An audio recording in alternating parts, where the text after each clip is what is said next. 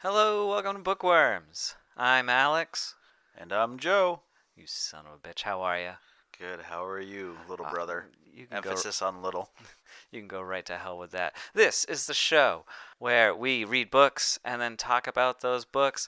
We love talking about books. We love talking about books that we love, and this is not what we're going to have this week because this week we read The Butcher and the Wren. It was my pick, and it was delightfully terrible, especially listening to Alex groan constantly through text. Why? Why did you make me read this? And that's how I'd like to start this podcast today, by asking that question. Why did you make me read this? Well, first, we have a special guest with us today. The person that got me to read this book, my lovely wife, Rebecca. Hello, it's me. I'm the problem. So, Alex wants to know why we read this book? Well, it all started with Rebecca getting me hooked on a podcast called Morbid, a true crime podcast, where the author of this book, Elena Urquhart, and her niece, Ash, talk about true crime. And, yeah, they're pretty funny, quirky pair of women and tell an enjoyable story. And Elena decided to do a cash grab and write a book. Yeah. I mean, I haven't listened to Morbid. I tried to listen to Morbid. I made about 15 minutes into an episode, then I realized that this book is no fluke. I'm not the biggest into true crime myself. I prefer like comedy style. Unicorns. Yeah, unicorns, Ponies. and ponies. Yes, I like to ride them backwards. It's a lot of fun. But I prefer comedy podcasts, things like that. No, stupid stuff. So it's not my thing. If you guys like it, great. But it wasn't my stuff. It's definitely one of those things where I bounce between different true crime podcasts. It's definitely not my main thing. Even though it kind of got me into podcasts initially, but yeah, it's definitely an entertaining podcast usually. I love Morbid. But yeah, this book was bad. So yeah. So when Alex and I both decided to make a podcast, we came up with a book list of 7 books that we really liked, and then one book we thought the other person would not like. And I had just read this book for the first time, and I'm like, oh boy, do I have a good book for that category. Yeah, you hit it out of the park with that one. Good job. Yeah, thank you. It's what I do best. Anyways, so Alex, I just want you to know, even though you thought this book was painful, I had to read it twice, and did not get better the second time around. It's my only solace at this point. So let's get right into it. I'll read.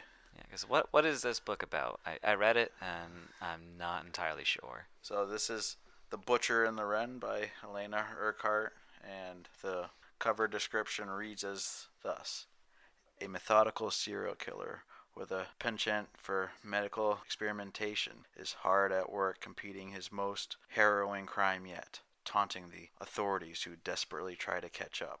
But forensic pathologist Dr. Wren Muller is the best there is. Armed with an encyclopedic knowledge of historical crimes and years of experience working in the medical examiner's office, she never encountered a case she couldn't solve. Until now. Case after case is piling up on Wren's examination table, and soon she is sucked into an all-consuming cat-and-mouse chase with a brutal murderer getting more brazen by the day. An addictive read with straight-from-the-morgue details only an autopsy technician could provide. The Butcher and the Wren promises to ensnare all who enter. And some quick spoilers front-loaded. The serial killer is not really methodical and does very little experimentation. He doesn't even know where the C5 is. I mean, come on. Did you have to look that up, Alex? No, I knew that offhand. Everybody knows where the C5 vertebrae is. C5, stay alive. Am I right? So yeah, this is a lot of false advertising for sure. I don't think Elena hit really any of these points that the opening comes up with. I would have expected somebody like Dr. Addie from Bones, or Bones herself, with this build-up. But that did not happen. Yeah, and who's the big bad that scares you so much in that show? Palant? Yeah, that kind of says Yeah. that But would no. have is what you're expecting, for sure. Let's get right into it. Let's see. I think we have a couple gripes. The other time I picked a book for Cold Town, Alex had a major problem with the opening sentence. I think we can go with that again for the first paragraph of the book. Alex, do you want to read that?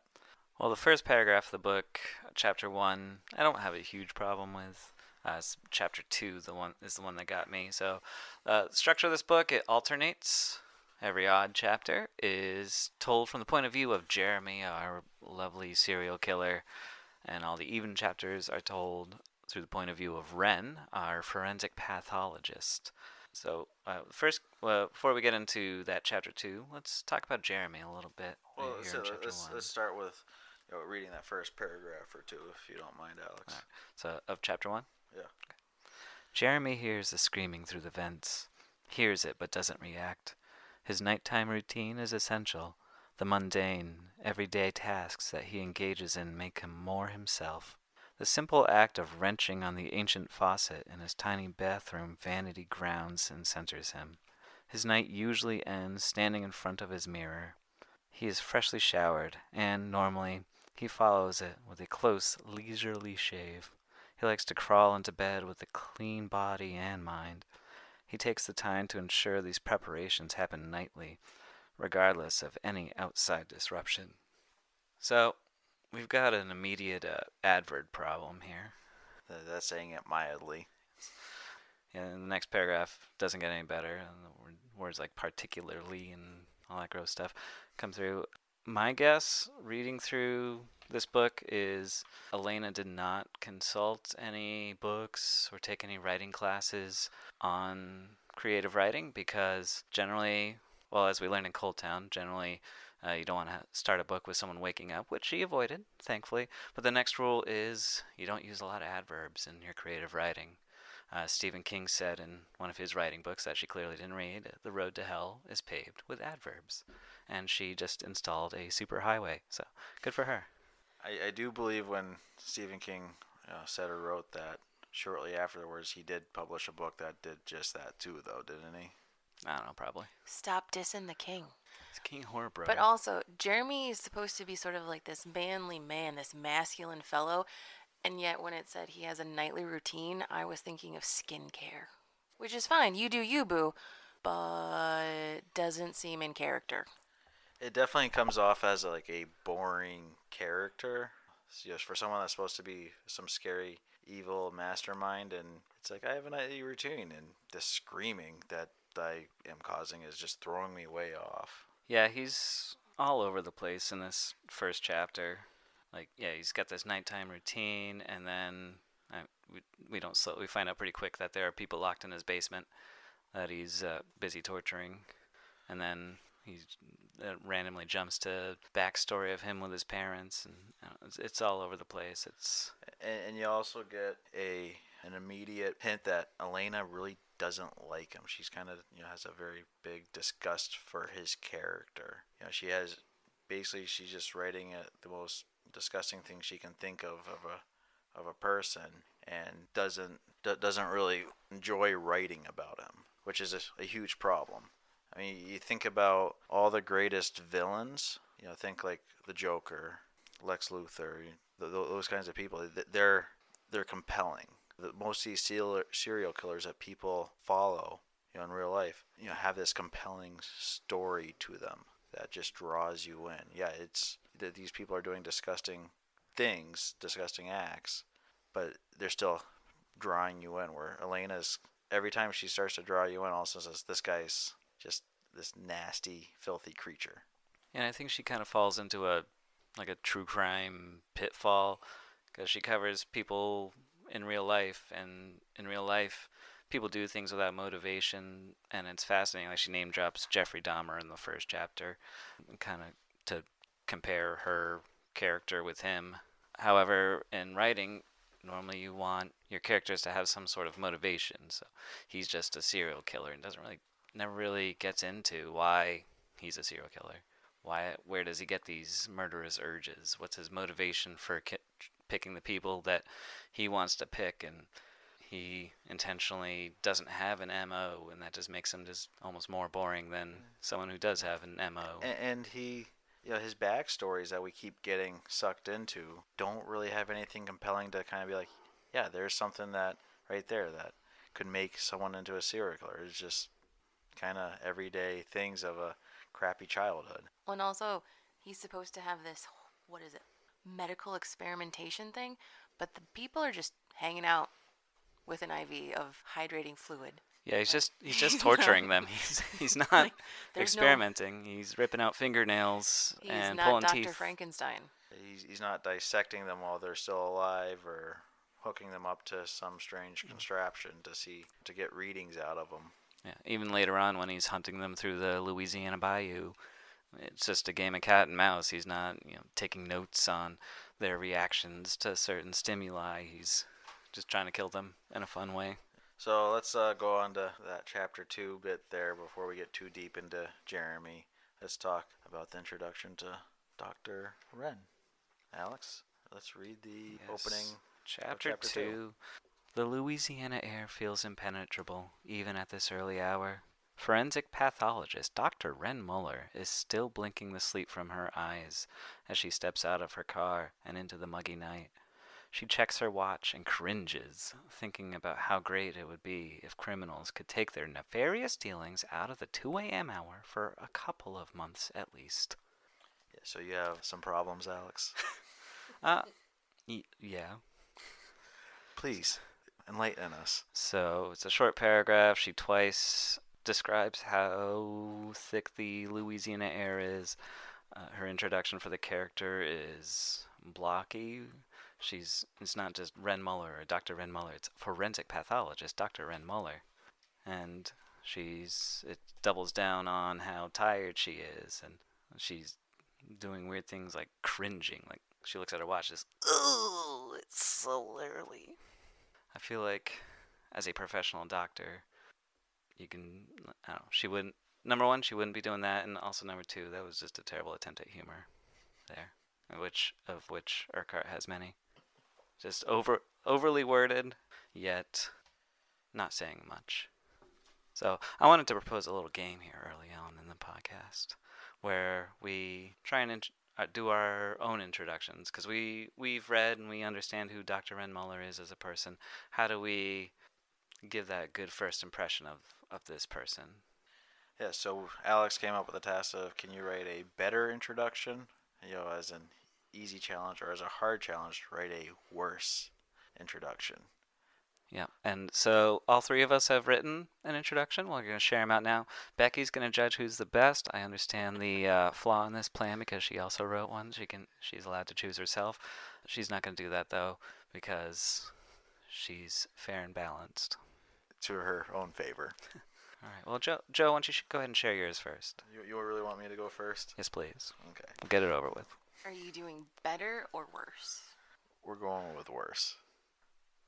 Dr. Wren Muller, forensic pathologist and coffeeholic, pulls her van over in the hot and humid bayou midsummer night. Near a dozen gators splash in the water at the sound of her car door slamming as Wren makes her way to the brightly lit crime scene. A swarm of mosquitoes dive bomb her frizzy hair, and Wren hopes that no Aedes aegypti, better known as the yellow fever mosquitoes, are biting her. Wren's other thoughts drift to why killers have to be such night owls and cut into her sleep so often. Oh, that was very good. That was more encyclopedic, if I can talk, than anything we saw in the book. I feel like you captured her essence with that. That was amazing. So definitely worthy of a bad intro. Very nicely overly worded. Got a lot of boring stuff in there too. I thought the whole thing with the yellow fever mosquito, just a pointless factoid that has nothing to do with the story, was kind of the cherry on top. Alex, why don't you go next, since you seem so excited for this? Okay. And are you doing better or worse? I'm going with better. I was also playing with Urquhart every time someone is listening to a song, she always gives you the song title and artist because she's very kind like that. So I played with that a little bit. The Louisiana air was muggy, even in the darkness of this incredibly late night. Dr. Wren Muller, forensic pathologist, drove her Chevy Silverado through the soupy, stiflingly hot air. Her car speakers played Timber by Pitbull featuring Kesha. Forensic pathologist Dr. Wren Muller hoped the 2013 worldwide hit would help wake her from her foggy head, because she was still clinging to the cobwebs on this dark and muggy night. If only serial killers could be considerately caring for her internal clock. That way, she could get a few Z's in before having to do something silly like her job of forensic pathology. It's going down. I'm ready for questions and comments. Good job, Alex. Thank you. Okay, Becky, let's hear yours. Okay, I went for worse, and I teach middle schoolers, so I tried to put it in their language. In the bayou, clothing sticks to one's bits no matter the hour. Unalive person poker and cutter upper, Dr. Wren Muller is still wiping sleep crusties away while getting out of her air-conditioned car. Looking at her watch and arm sweat, she wishes criminals wouldn't be asshats at 2 a.m. for a while. That's amazing. Poker. I hardly know her. Which one would you vote for, Becky? Okay, well, best is obviously Alex. Ouch. And why? And why, might I ask? Go on. Because you're the only one in the best category? That's true. By default. So who had the worst then? Who won out of you and me for the worst? Yeah. I don't know. I mean, mine's more relatable, especially to those Gen Z people who don't like the word death. But mine's just terrible. Terrible, awful, no good. Yeah. So we'll call it a draw. We'll call it a draw. Okay. Fair enough. As long as we all agree I won. Okay. Moving on again. So, yeah, that's just a little way of summing up her writing style through this. And we can go on just about how terrible some of the wording and the Yeah, let's go on. random insertions are, but I mean, so we will go on. Yeah, I mean, I don't want to be completely terrible here. It is easy to tear a book apart, especially a poorly written one. And Elena is definitely a decent person, and we are being kind of rough with her. It's nothing against her. It's just the book came out poor. Yeah. I had really high hopes for this book because I love you, Morbid. Yeah, and this is her first book. She's First draft. possibly the first draft of a first book, and she's got a career as a mortician. She has a success. She's not a mortician. Oh, Those what is are she at then? funeral homes. She is an autopsy technician. So not Different quite, buildings. The not part quite I a was pathologist either. So okay. this is like what she hopes to become. Yeah, the part I was listening to, the 15 minutes, she mentioned like how she has to put her full body weight to snap a clavicle. Yeah, morticians don't do that. Morticians make you pretty after you die. Fair enough. Elena fucks you up. Yeah. So she's got a successful career, a successful podcast. This book was clearly The book is a successful seller. Yeah, she got a good book deal because she's successful in something else, and this was either a first draft that got rushed to production, or her editor must have just edited the hell out of it to get it to this from whatever her first draft was, and then kind of gave up after that and be like, all right, we'll roll with it. It's legible. Let's put all the hate on the editor. They screwed up. They made her look bad. How dare they? Yes, the editor's name is Serena, by the way. Yeah, as I read the acknowledgments. Oh gosh, I didn't read this part. To my amazing editor, Serena, I feel like the universe put us together. The second we met, you got me. You got my story. And you helped me turn it into what was always meant to be. I appreciate you so much. You made this book happen, and you made it the best it could be. That is not high praise. Even Jeremy would be impressed by you. And that's both impressive and terrifying. I'm so glad you took a chance on the weird little world I created. So yeah, Becky's just hiding her face right now. Yeah, she just went red all of a sudden. What? So I don't know if any of you listen to 372 Pages We'll Never Get Back. Definitely a podcast worth checking out. This is a kind of book that they read, and I highly hope that they somehow hear about this and do this book, because they will make it funny and hilarious. Yeah, we're doing you a favor. We're only doing one episode on this book. They do like 50 pages an episode, so this would be somewhere in the neighborhood of 5 episodes of having to listen through this. Yeah, but they do make it entertaining. They do. They have a higher production budget than we do. Or just you two are really awkward. I'm not awkward. And back to the book. The truth hurts. Yeah, so, the story goes on. Wren is examining bodies, and Jeremy is creating bodies. So we're swapping back and forth between Wren and Jeremy. The plot twist in the middle that started off as okay, then got really hinky because Elena just couldn't quite write it well enough, was that we were looking at 2 different timelines. Yeah, so as you read through part 1 and a little bit into part 2, you start to realize, their storylines aren't lining up at all.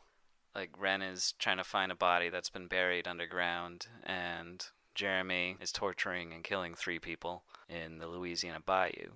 And there's very little that's aligning that up. And so we find out that Jeremy's storyline is set in the past. Yeah, and you find out that Wren is actually one of his attempted victims. And the whole, did we do the joke with the C5 at the beginning? Yeah. Yeah. C5 stay alive, baby. Yeah, that he somehow misses her spinal cord in stabbing her. He attempts to paralyze her, and there's a couple paragraphs talking about C5 and how if you stab them in the C5 vertebrae, they're going to be paralyzed for life. And then he does not stab her in the C5.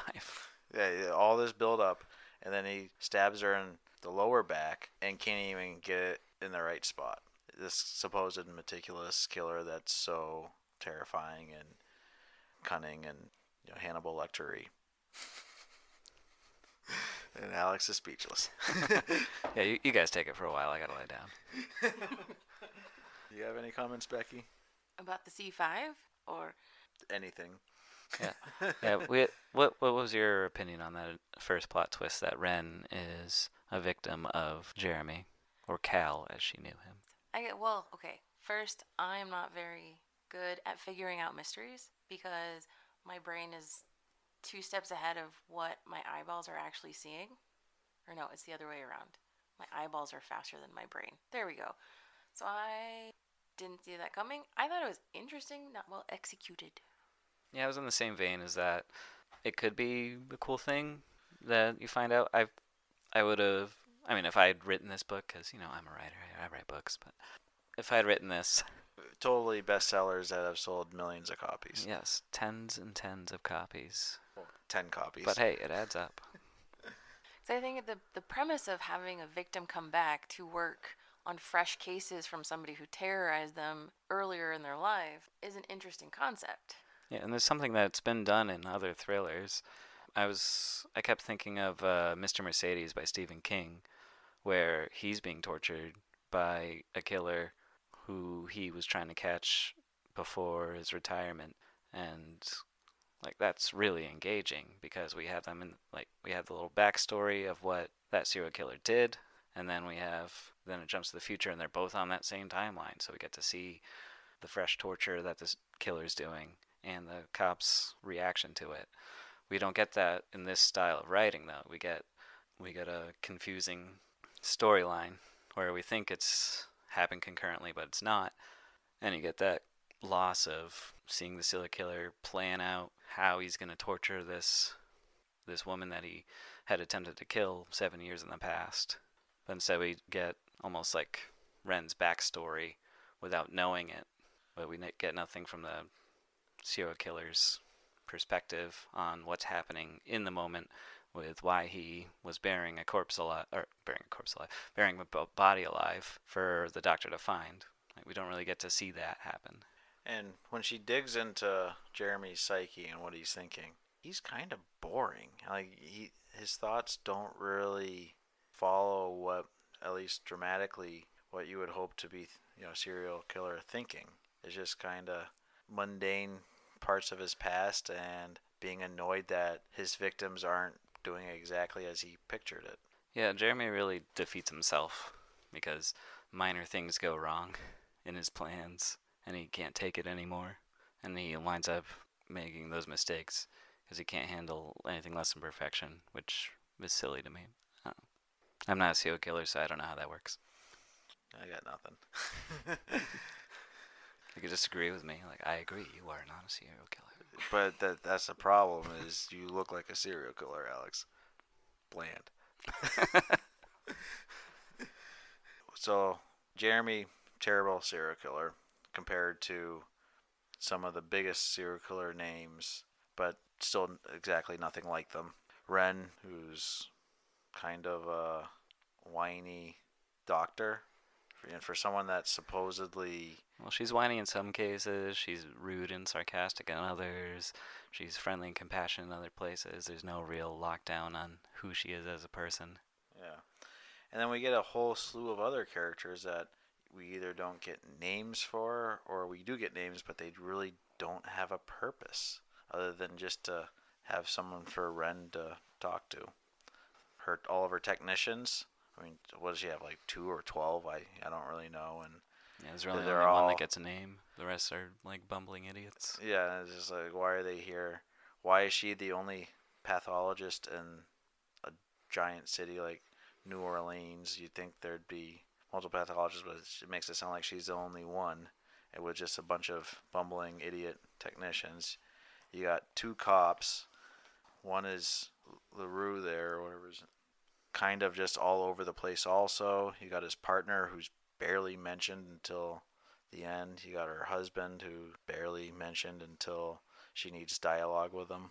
It's a mess. Oh, Alex is looking at his notes. I'm jumping around too much for him. No, it's all good. It's like you've made him Jeremy. And I'm trying to be all methodical with my delivery, and I've made a few mistakes now, and I just throw it all out the window. I'm gonna go try and pick up this horny woman and kill her. Good thing we're not live. We can edit out all the magic gaps. of editing. You're editing this one, so I should say more. I should say more often. I could always leave that in, Alex, and make you sound like a moron. So you can watch that. I'll leave in every time you say kinda. Uh-oh, the wife's shaking her head. There's so much that could have been done with the Louisiana and New Orleans setting. Okay, but first and foremost, she didn't do a lot of research about Louisiana because she calls the counties. They're not counties, they're called parishes. Louisiana was a Catholic state, a Catholic, like, dyed in the wool Catholic place. So they had parishes based upon the churches. They're not counties. Anyway. Well, the only things that were well researched were the things that she already knew. She mentioned several serial killers like Dahmer, and she also mentions the BTK killer. Who she doesn't like. Yeah, who she doesn't like. Oh my goodness. You don't like the BTK killer? Dennis! Yeah, which he's probably the closest to Jeremy in this case because he's someone who wrote letters taunting the police about his killings. But really, like, even simple stuff she hasn't researched beyond what's outside of her job or her podcast. Because, like, here's a sentence, for example. Even in Louisiana, people are captivated by the tale of a love-struck prison worker helping 2 convicted murderers escape like a real-life Shawshank Redemption. Which my only note was, Urquhart has not seen the Shawshank Redemption. None of the flavor of that part of the United States is shown at any point. Even during what was it? Was it a parade? Was it a pageant? I don't even know, where she finds the Brandon body underneath the concert. There was nothing there. Granted, I have never been to New Orleans. I've only watched TV shows where it was set or, documentaries about New Orleans. But there was nothing. There was nothing. No flavor. Well, like Interview with a Vampire, set in New Orleans, and you get a full history of New Orleans in that book. And it's very well done. It's gorgeous. You see all the old buildings, and you see all the celebrations that they have throughout the year. This is just, it's a place. Yeah, it could have easily been set in Florida. It could have been the Florida Everglades instead of Louisiana Bayou. It could have been like she's from Could have Boston. been Mobile, Alabama. Yeah, she's from Massachusetts, correct? Yes. Okay. So yeah, she could have done any forested wilderness in New England. She could have set it in Maine. She's probably been to Maine a few times. Like, get north. Maybe not. Yeah, go 20 miles off the coast of the Atlantic Ocean. There's nothing in Maine. You can hunt a body there for years. No one would know. It'd be a lot of fun to do investigations there.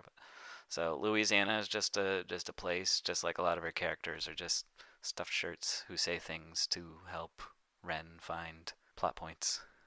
So yeah, Alex, I think you have a list of dumb sentences you had put out. Do you want to read any of those for us? Yeah, I'm glad you mentioned the 372 pages. They do this at the end of their show. They choose their favorite sentences from the book that they've read. They have a little song that they play for it. Which I don't want to get dinged for copyright, so I will not sing it here.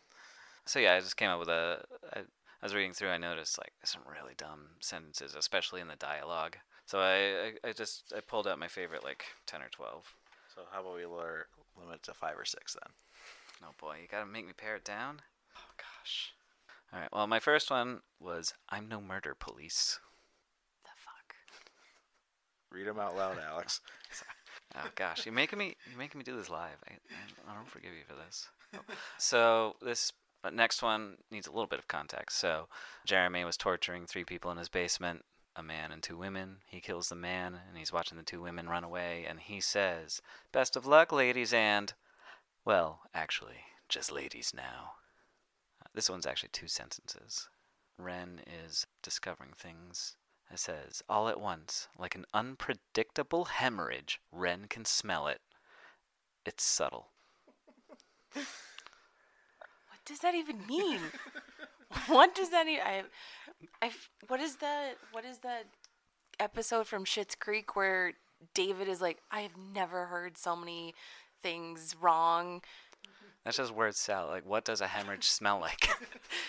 Can hemorrhages smell? I guess it's I very guess subtly, I I guess. guess you're smelling the blood. I mean, so you have that kind of irony smell. Okay, yes, but generally hemorrhages happen on the inside, right?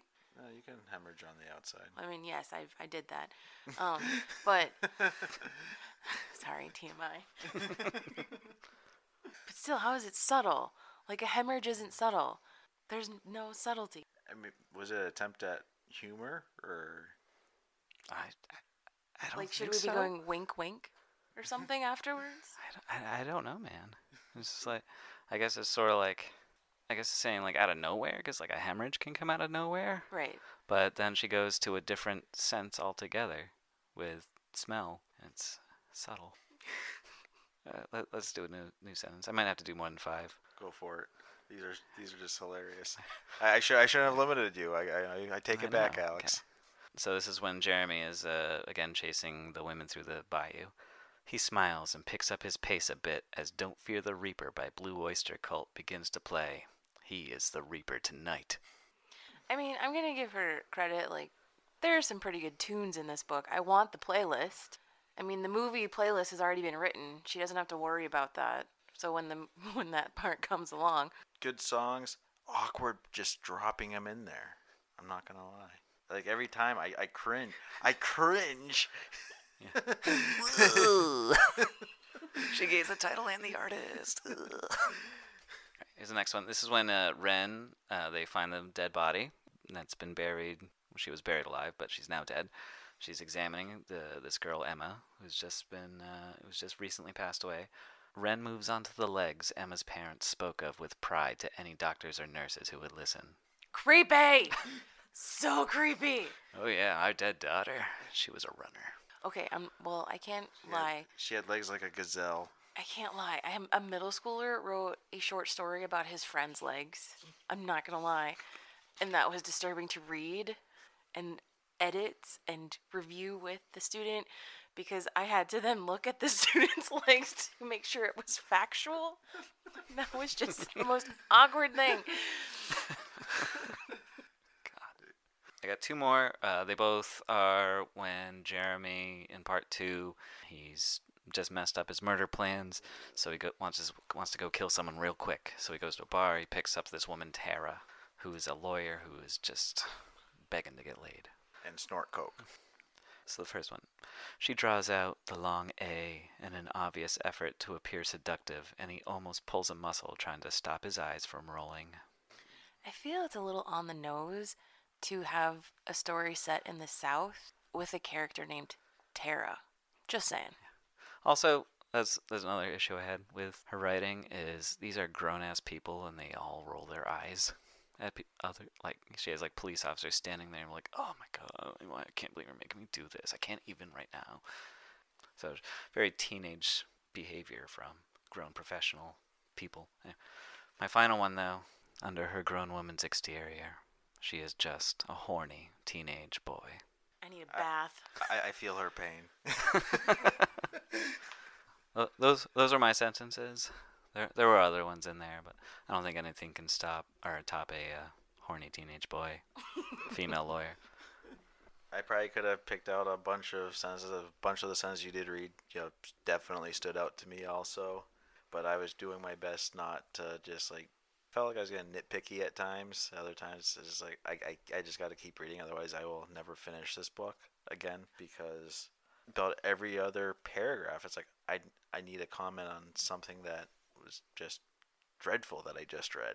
There was one sentence, I don't have it written down. I'm not meticulous like Alex over there, but it was about how sound can manipulate emotions. Really? Really? That's what sounds can do? I never would have thought of that. It's an original concept because I haven't sat for hours watching the Disney trailer remakes of Tangled being creepy as fuck or Frozen being creepy compared to then their sugary regular one. She's really good at stating the obvious and yeah. Yeah, well, like we were saying earlier, like she hasn't done any research outside of her job and her podcast.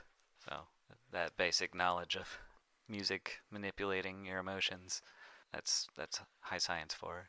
I mean, when we were talking about Holly Black, I had made a comment about how she had really done a lot of research in psychology and whatnot. Yeah, even just with like vampires, like Well, I mean, she was Holly Black was name dropping some big the big references time she made to psychologists. vampire literature is and she was concept dropping big concepts in psychology.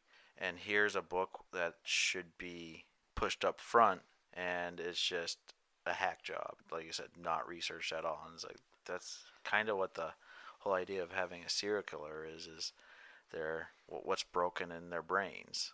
Yeah, I'd hate to say it, but this book could be longer and really delve into that, and probably be a much more engaging story. Oh yeah, definitely.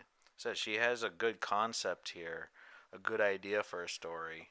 She just didn't follow through. Yeah, it's definitely undercooked. So, anything else we want to get into with this, Alex? I believe that leads us to your questions. To my questions? Okay, we can jump to that. You have anything else to say, Becky, before we jump into the questions? Final thoughts? I don't know. Maybe they'll tie into the questions. Okay. If it doesn't, you can just jump in after. Okay. First, quick recap. Why did this book miss its mark, Alex? So we talked about the editor a little bit, and I was trying to fathom whether it was a first or second draft that got rushed to production to capitalize on Urquhart's success with the podcast, or Urquhart doesn't have a lot of writing experience, and that first draft was atrocious, and it got edited up to something that was merely not great. So that why is just in that editing and in that inexperience as a writer. It's clearly something that she has not done in the past. If she's a good storyteller on Morbid, that's great. But storytelling and writing are two different things. Since reading this book and thinking about how come she can be such a good storyteller in her podcast but miss the mark here, I started realizing the podcast isn't so much good because her storytelling, was you said, Alex, you could only stand about 15 minutes of it. Yeah, her storytelling, while not as bad as this, it's not great.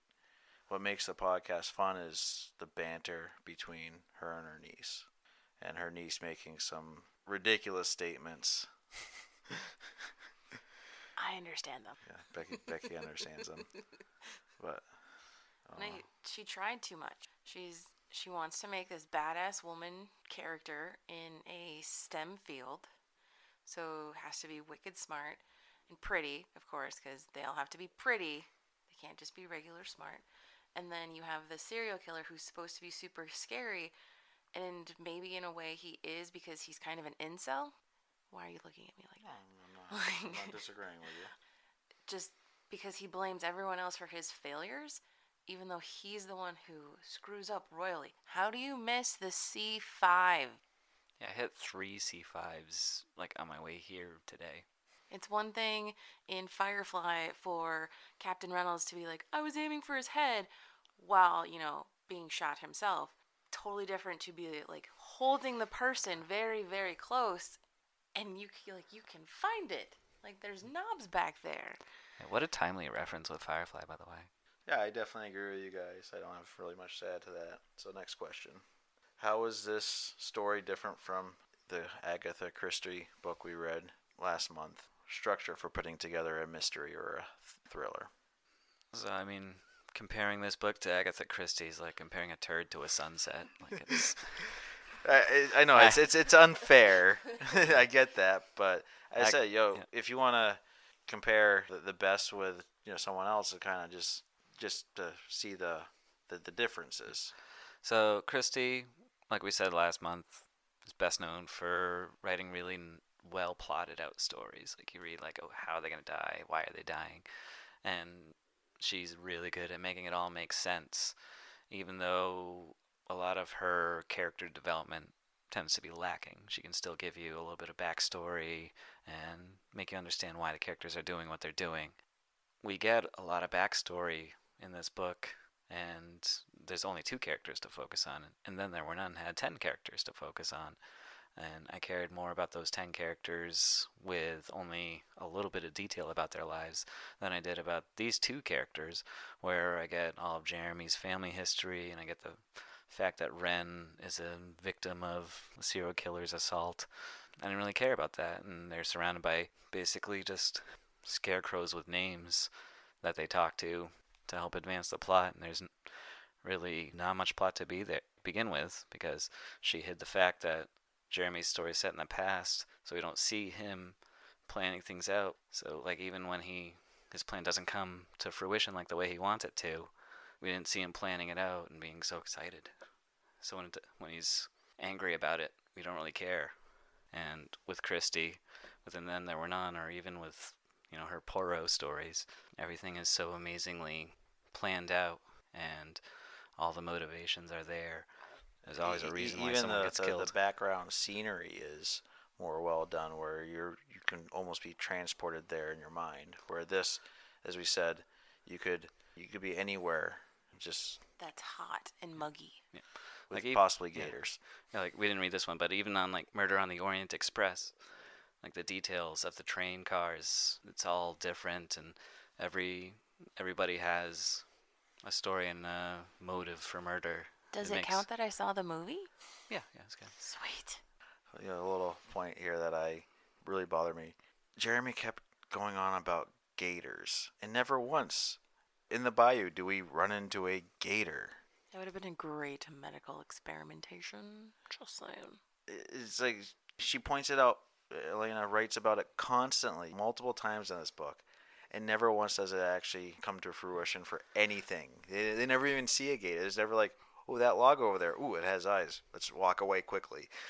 Yeah, no gators whatsoever. And you just reminded me, thank you for that, that you remember that line about the don't fear the Reaper and he's the Reaper tonight? She does that again at the end of the book, because Jeremy does the most baffling thing. I don't know what Urquhart was thinking writing this, but like he gets shot by Wren, and then somehow like in a bayou filled with cops, nobody notices him swap out with another cadaver. He doesn't get shot by Wren. He gets shot by Will, because Wren right. can't pull the trigger. That's right. And I guess we'll get into that question. Yeah. Well, as you were saying, it wasn't believable. Was the plot twist at the end even remotely believable? Well, let me just do that. She doubles down on that whole like he is the blank tonight because at the end he's talking about the gators and he says they move slickly through the muck with tails capable of incapacitating a man faster than any weapon. They are the true bayou butchers, ruthless and bloodthirsty, and tonight he'll be one of them. So she doubles down on that, going back to gators. But your question Yeah. was, Is the plot twist at the end even remotely, believable? no. No. It would have been better off just to kill him. Yeah, he should have died. And if she's leaving it open for a sequel, like have another serial killer. Doesn't have to be It's New Jeremy. Orleans. There's plenty of them. But yeah, no, like he's wearing a bulletproof vest. Nobody notices. You were telling me before we were podcasting, like bulletproof vests are big. They're bulky. They restrict your movements. Like you know when someone is wearing one. And Particularly if they're female. yeah, But this is a guy. I know he's. Would you? yeah, they flatten the goodies. Anyway, we don't notice that he's wearing a bulletproof vest, and somehow he finds another dead body and puts it where his dead body was so that he can escape. Yeah, it was like he was planning to get shot in the chest. It's like being shot from a number of yards away with a handgun. These things, I know in the movies, these guys are shooting their Glock 9mm a target from 50, 80 yards away. That ain't gonna happen in real life. They're probably not even gonna get hit. If you're 20 yards away, that's especially in a cop that's in the heat of the moment where his partner's just been shot with a crossbow and you're seeing your forensic pathologist freeze because she's grabbed up a gun and can't shoot it, and you're like, oh, we got the serial killer here with a deadly weapon. You're just emptying your gun in his general direction. You're not aiming for center mass necessarily. You're gonna hit him in the arms, the legs, the chest, the head. Yeah, if this is Jeremy's grand plan to escape in real life, he would have been screwed. Yeah, and like even if he did hit center mass, you're getting hit with a projectile that's coming at you really fast and really hard, and it's gonna incapacitate you.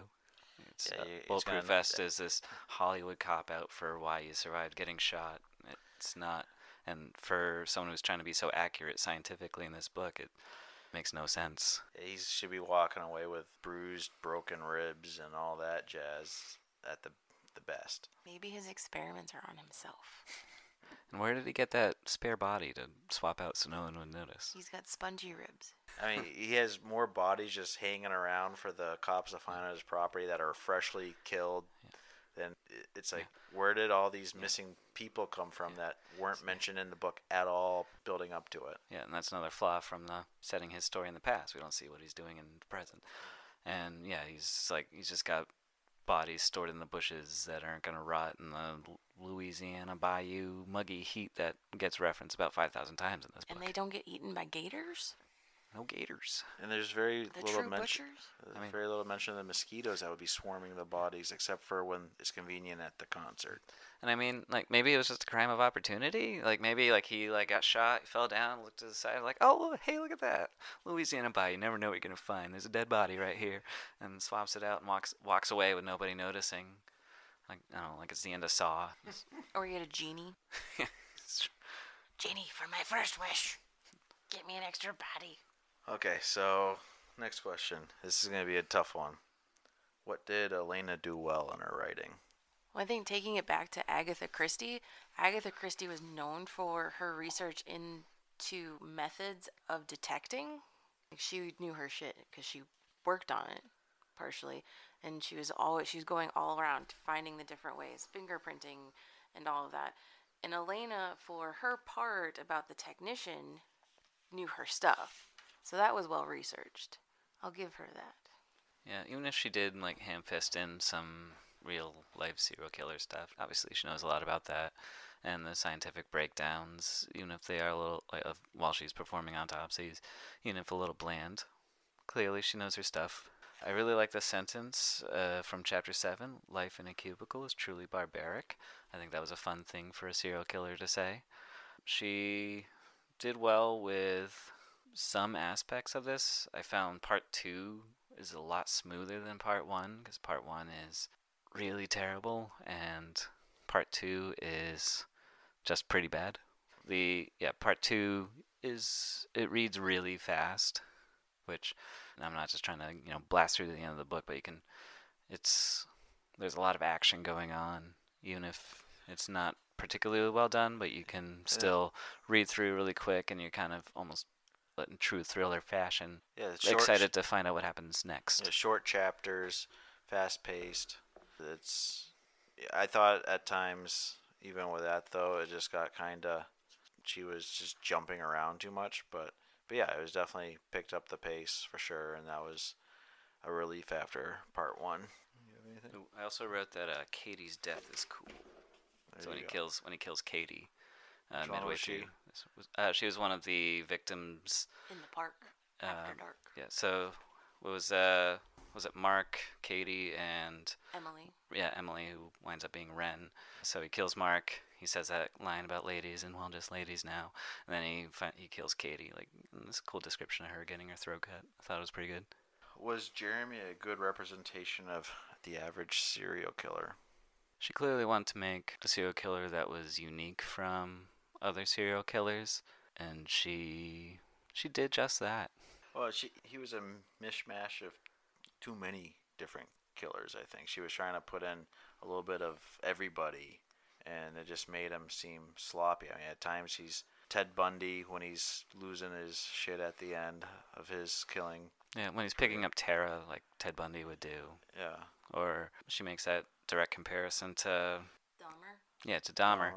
That like she insults Dahmer's methods because they were so sloppy, but Dahmer's methods aren't captivating because they're sloppy. They're captivating because of the brutality of which he killed people, and the brutality in which Jeremy kills people is not as gripping. That's why like Dahmer's people don't shut up about Dahmer, no matter how much the families of his victims want him to, because he was such a brutal monster. But Jeremy, on the other hand, he's just an average run-of-the-mill serial killer, and he's kind of boring for either true crime or literature. Yeah, and I mean, she put a lot of Ed Kemper into him, BTK, which Elena's in her podcast is always talking about how much she despises him. And as I said before, she really wrote Jeremy as it was very obvious that of her dislike towards his character, and it made you not want to care about him as a character. It was just like, oh, this guy's just, as Becky would say, an incel. Why would we care about him? Yeah, he could turn on the charm and pick someone up, no problem, when he needs to. But then he loses shit over the simplest thing, like the secretary that's buzzing him in at his work, and when she says, "You owe me," he snarls at her like, "No, I don't." And it's like, where'd that come from? That made no sense. Here he is charming her, and of course we're seeing in his head how much he hates talking to her. But again, even that doesn't really make sense for someone that's supposedly being like a Ted Bundy charmer who's just trying to get the adoration of someone that he could possibly go psycho on later. Yeah, and I think a big flaw, like when Urquhart's writing him, like you said, she doesn't like him, and he's got no style, he's got no substance, and it could be it's very stylistic. There's not much to him, or we learn a lot about him, but there's like she's just going for a shock value of his killings, and she doesn't even hit that. There's really nothing to him that makes him stand apart from any other killer in literature. He seems more of a mass murderer than a serial killer, because every body seems to be part of his manifesto. Why he's doing this and why he's so much smarter than everyone else, which also ties back into his incel, and apparently he was tugged as a child. His daddy didn't like him. Yeah, Daddy wasn't there quite enough, but was there too often. Mm-hmm. Okay, so I know we've touched on this one a bunch, but the location in the story, was it a good one for the setup, or would she have been better off setting this in, say, the Boston metro area? And her strengths are where she knows what she's doing without having to do any research, because she's got a career there, or she lives there, or her hobbies take place there. Like, she might have been to New Orleans, she might have seen some stuff about New Orleans, but she doesn't really seem interested in talking about New Orleans. The way I've always heard it says, write what you know, and you see a lot of writers, they write where they live or where they grew up, a place where they're intimately connected with, so that they can put in those nice details that really transport a person into there. And as I said, there was none of that there. We had broad general locations. We never heard about the famous streets or buildings, any of the famous festivals that they have. There was none of that. Because like Stephen King grew up in New England. A lot of his stories are set in New England. Anne Rice grew up in Louisiana. A lot of her stories are set up in Louisiana. Tolkien was raised in Middle Earth. It's, you gotta write what you know. Does Elena use good forensics in her story, and can she make it interesting? So something that you actually are learning from, or is it just like reading from a textbook? Well, Alex was very intrigued by someone's throat being slit. Well, I just thought that was a cool graphic. It's hard to mess up a throat getting cut. But also, like, going back to, like, he cuts Katie's throat. He tries to do the same thing to Tara, but he misses her carotid artery. Very sloppy work. Yeah. Granted, he was being rushed there by the hunters or they're poaching, supposedly. That, again, that whole scene had made absolutely no sense. He said, goes in this area where me and my dad used to go poach boar. Of course, there's no pigs there at all. But you got a bunch of hunters that are there poaching for said pigs. And here he is doing his own thing, and it's just the scene made no sense than anything. Mm-hmm. And again, back to the scientific stuff, she does get textbooky with it. She's like almost excited to write these few paragraphs where she's cutting open a body and describing the human anatomy. Which, I mean, knowing human anatomy is it's an important thing, and it's something everyone should know. But the way she presents it in this, it is more like the way she would present it in her day-to-day job, rather than describing it to the lay person who might not be interested in where the C5 is.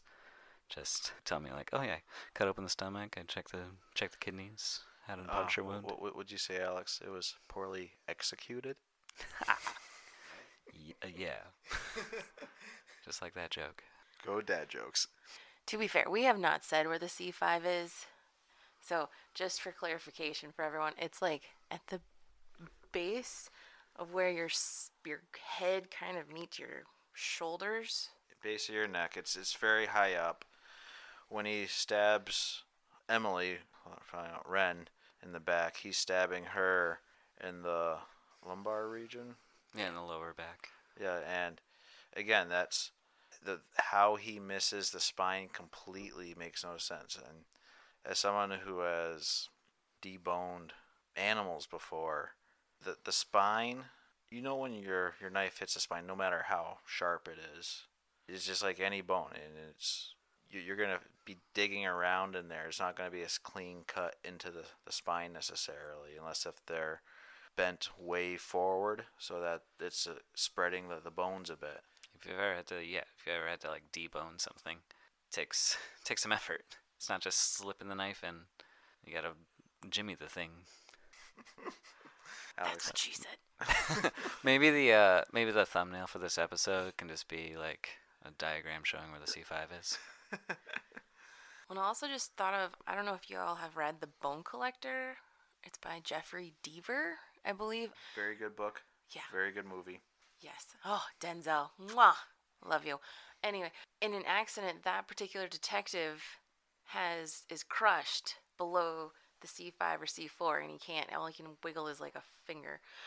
Kind of like James Bond. You know what he can do with his little finger. Anyway, but he's trapped in his bed and has more ability to get us to care and tell us and explain things to us in a way that is easy to understand and comprehend for those of us that don't work in the field compared to what Wren did. I should be almost better off sacrificing some scientific accuracy for good storytelling. Or just any storytelling. And last question I have here is, why were the characters so two-dimensional? Even Jeremy and Wren were fairly two-dimensional when they weren't bouncing between total schizophrenic type personalities. When it got down to it, there just wasn't much substance to either of them, let alone any of the side characters. So we get some backstory for both of them. We get that Wren's a victim of a pretty heinous crime. We get that Jeremy's father didn't hug him enough, that he had issues with his mom. But backstory doesn't necessarily mean that you're developing your characters. Just because it's happened to you doesn't mean I'm going to care about it. And that's just the skills of the writer to be able to take those stories and apply those emotions. There are characters that you know very little about that you can care about. She's doesn't have those tools in her repertoire as a writer to be able to convey the characters. When they're annoyed, they roll their eyes. When they're sad, they cry. Can you portray those emotions in different, more subtle ways? Maybe they're sad, but they're trying to hide it, or they're frustrated and they're trying to keep it together. And also, like, Wren's got a very stable life. She's really bounced back from her crimes, and Jeremy doesn't change at all from beginning to end. He's just an inconsistent, or they're both just really inconsistent people, and it's hard to get a read on who they are or how they develop throughout the story. Maybe it ties back to, with the podcast, the stories have already been told, more or less. Elena didn't write Ted Bundy or Ed Kemper. They were there in the real world. Somebody wrote the stories, and then she collected them, compiled them, and turned them into a highly entertaining episode with Ash. Whereas this was her alone. Yeah, and that podcast, like, they're able to bounce off each other, but Elena's writing this alone, like you said, and whatever feedback her editor was giving her or her friends were giving her, it sounds like there's probably a lot of lip service that she was getting, like, oh, this is so great, you're so talented, you're so brave. And there's no real pushback. Be like, I really don't care about Wren. Maybe if she had been stabbed in the C5, I'd feel bad for her. So, conclusions, Alex? See, I wrote this one down, actually. What? Plot twist.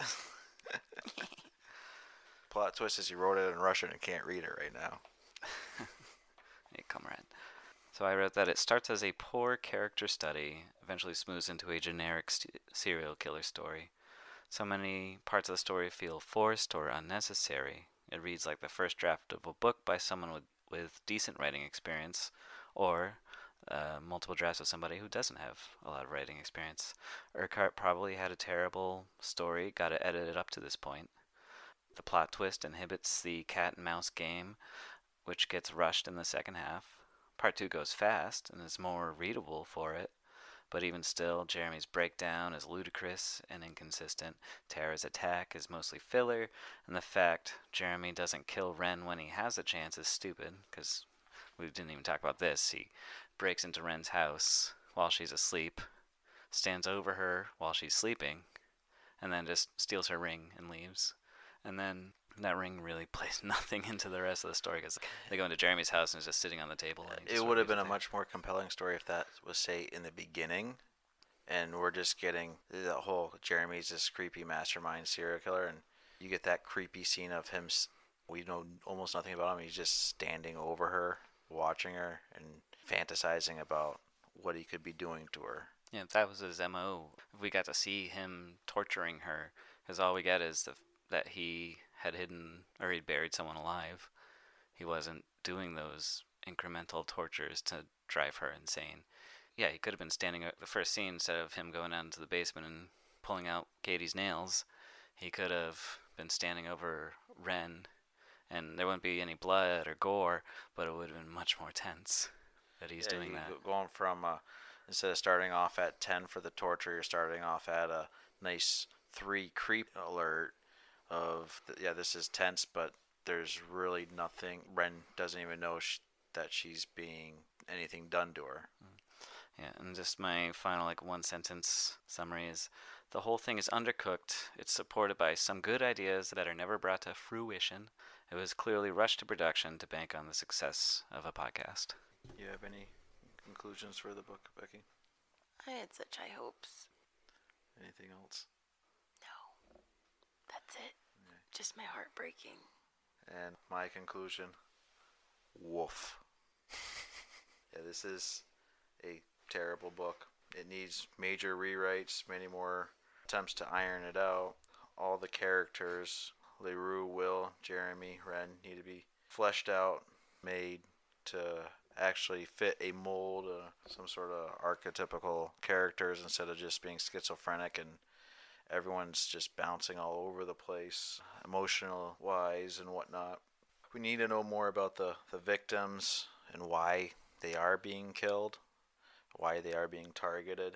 We have all these texts walking through, and they either need to be pared down to one or two, and they get fleshed out.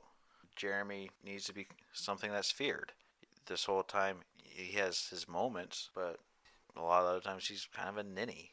He's not something that you're really scared of in the book. There's not a lot of tense moments. He can't be despised by the writer. She needs to kind of lovingly create this monster. I mean, talking about like horror stories, Frankenstein and his monster. Mary You care Shelley. about them both. What? You care about them both. Yeah, but Mary Shelley clearly cared about them both, even though they're both in some ways monstrous and doing monstrous things. She needs to do more showing, not telling. And again, Jeremy's a joke through the whole story. There's not a lot of good points for Elena in this story, and I still like Elena's podcast, still listen to it. But this just kind of put a sour taste in my mouth. Believe it or not, it's still not the worst book I've ever read. No. That title is currently held by An Abundance of Catherines by John Green. Maybe next season we'll read that one. All the greenies are going to come after you for that. So bad. Kind of an interesting thesis question I came up for this month. How could we make Jeremy become a more interesting villain? Making us give a damn. Like, have him be that creepy ass person who, in the very beginning, he's in her room and he, like, a curl or strand of hair falls in her face and he brushes it back. Because I swear to God, I would nope the fuck out of my room if I knew something like that would happen. Yeah, make him, instead of going for shock value, make him do things that are actually scary. So, like standing over Wren while she's sleeping. If he had taken that ring rather than just leaving it on his coffee table, like if he'd buried that woman alive with that ring in there, like in the casket with her, that would have been very scary. If he was manipulating things, like if all of a sudden the girl buried alive, she did have Wren's old bracelet. That's true. She did have a piece of Wren's. But it's also making him likable. Yeah. But if she had the ring, like the bracelet told Wren that Jeremy was the person that It had connected attacked the her. two timelines. The fact, if he had buried the ring with her, it would tell her, like, he's... Cal's back. Yeah, Cal's back, and he's been in my house. Because that was one of the... Sorry, I have little children. But that was one of the things about Hans in Frozen, is that he's a likable character, and everything he does is logical. Mm-hmm. Not because he is shown until towards the end to be a ruthless asshole. But he supposedly cares about Anna, and he cares about Arendelle. And then, just kidding. Yeah. Just kidding. Yeah. Oh, and if he'd done something like killed someone that Wren loved, like if he killed Wren's husband, or if he killed, was it Will? John LaRue was the main detective that she followed. Will was just the side. Yeah. Well, she killed Will, or she killed LaRue, one of Wren's confidants. Even killing one of her techs at that point would have been something. Or even introduce someone younger, as he tended to target younger people, like give Wren a young friend, or a mentor that she could mentor, and then kill that person. So you had the young techs. If you had fleshed a couple of them out, and then one of them got killed, as like she's one of her mentees getting killed, that would have been definitely a Bones moment. Well, not even killing them outright, but slowly torturing them, like chopping off a finger and then sending the finger to her. Yeah, and you could do cool things like the young female mentee is at lunch and Jeremy sits down at her table and starts working his charm on her, and she's falling for him, and then next thing you know she's locked in his basement. That would be genuinely terrifying, and like, but her body parts are getting mailed to Wren, things like that. It's a bigger connection than just someone getting killed. It's someone Wren cares about getting killed, and that makes the reader care about it more. And mind games would have been great too. So not only does he come in her house and maybe take that ring and take that bracelet and brush the strand of hair, but subtly move things throughout the house. Because then you're like, did I do that? Did my husband do that? Did my niece did that? Did my house cleaner do that? Just But there's gaslight the hell out of her. Yeah. Well, even just taking articles of clothing, going through her underwear drawer, say something that's very intimate. That's she's gonna be like, this is not something that would normally be shifted around, but this isn't how I remember seeing it last. It's like that roommate I used to have, and I was taking a nap in my room, and he painted my nails. Did you nope out of there? I would have noped. I lived with him for a few more months. He was a nice guy. I think Alex is lucky he survived. He made me look real pretty. You are pretty, my dear. But yeah, and I think if Elena wanted to make him more interesting, base him off of either one serial killer instead of comparing him to 3 or 4, or try to make him more original and not be comparing him to any of these other famous serial killers. Yeah, kind of going with Agatha Christie. Like when she had serial killers in her story, she created whole new things. Like was it the ABC murders? A whole new serial killer for that. She didn't go with what's already been done. She created something new and engaging. And on top of it, Elena was kind of shooting herself in the foot. She kept belittling Jeremy even in his own chapters.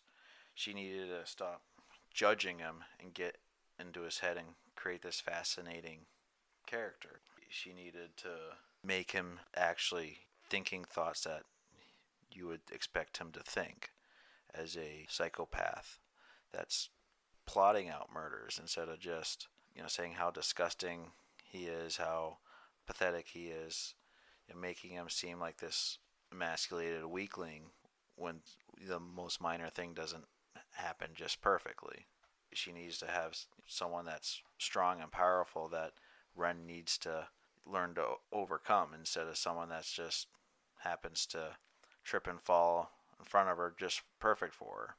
And I mean, going into his past wasn't that extraordinary. I mean, he had a few shock values, but have something that's truly like would mess a kid up, like his dad getting eaten by a gator. Yeah, something that was truly traumatic in his life. I mean, even his dad never really beat him. He just took his son out hunting at night, or he'd see his dad get drunk and argue with mom, and yeah, maybe they got implied domestic abuse, but it was never anything that would be enough to send someone into this kind of just rage. I mean, there's no rage against his mom, and he's targeting all these women, and that's a classic serial killer thing of, oh, mom was weak, so I'm taking it out on all these women because mom was weak. There was none of that psychological background to explain why he is the way he is. Well, anything else? We beat this dead horse enough. Yeah, no, that's all I have for it. Can't recommend this one. It's How many stars would you give it, Alex? well, on Goodreads, I gave it a 1-star review. I was debating 2-star, like it almost saves itself at the end, but no, it's not a good book. It's unfortunate. It does have interesting premises, but it vastly underdelivers. What about you, Becky? What did you rate it? I would use this book for blackout poetry because you get to rip the pages out. Okay then. I think on Goodreads I originally rated it 3 stars more just to be kind, and then I kind of I can't do that. It's definitely a 1-star book. Yeah, don't be kind. Make them do their job. Okay. So well, luckily though, the next book is one that I chose, and this one is going to be a real horror show. rah, rah, rah. An abundance of Catherines? Oh, you wish. No, this book is. I went 2 older books in a row actually, because Agatha Christie from 1940s. This one's from 1963, classic Anthony Burgess novel, A Clockwork Orange.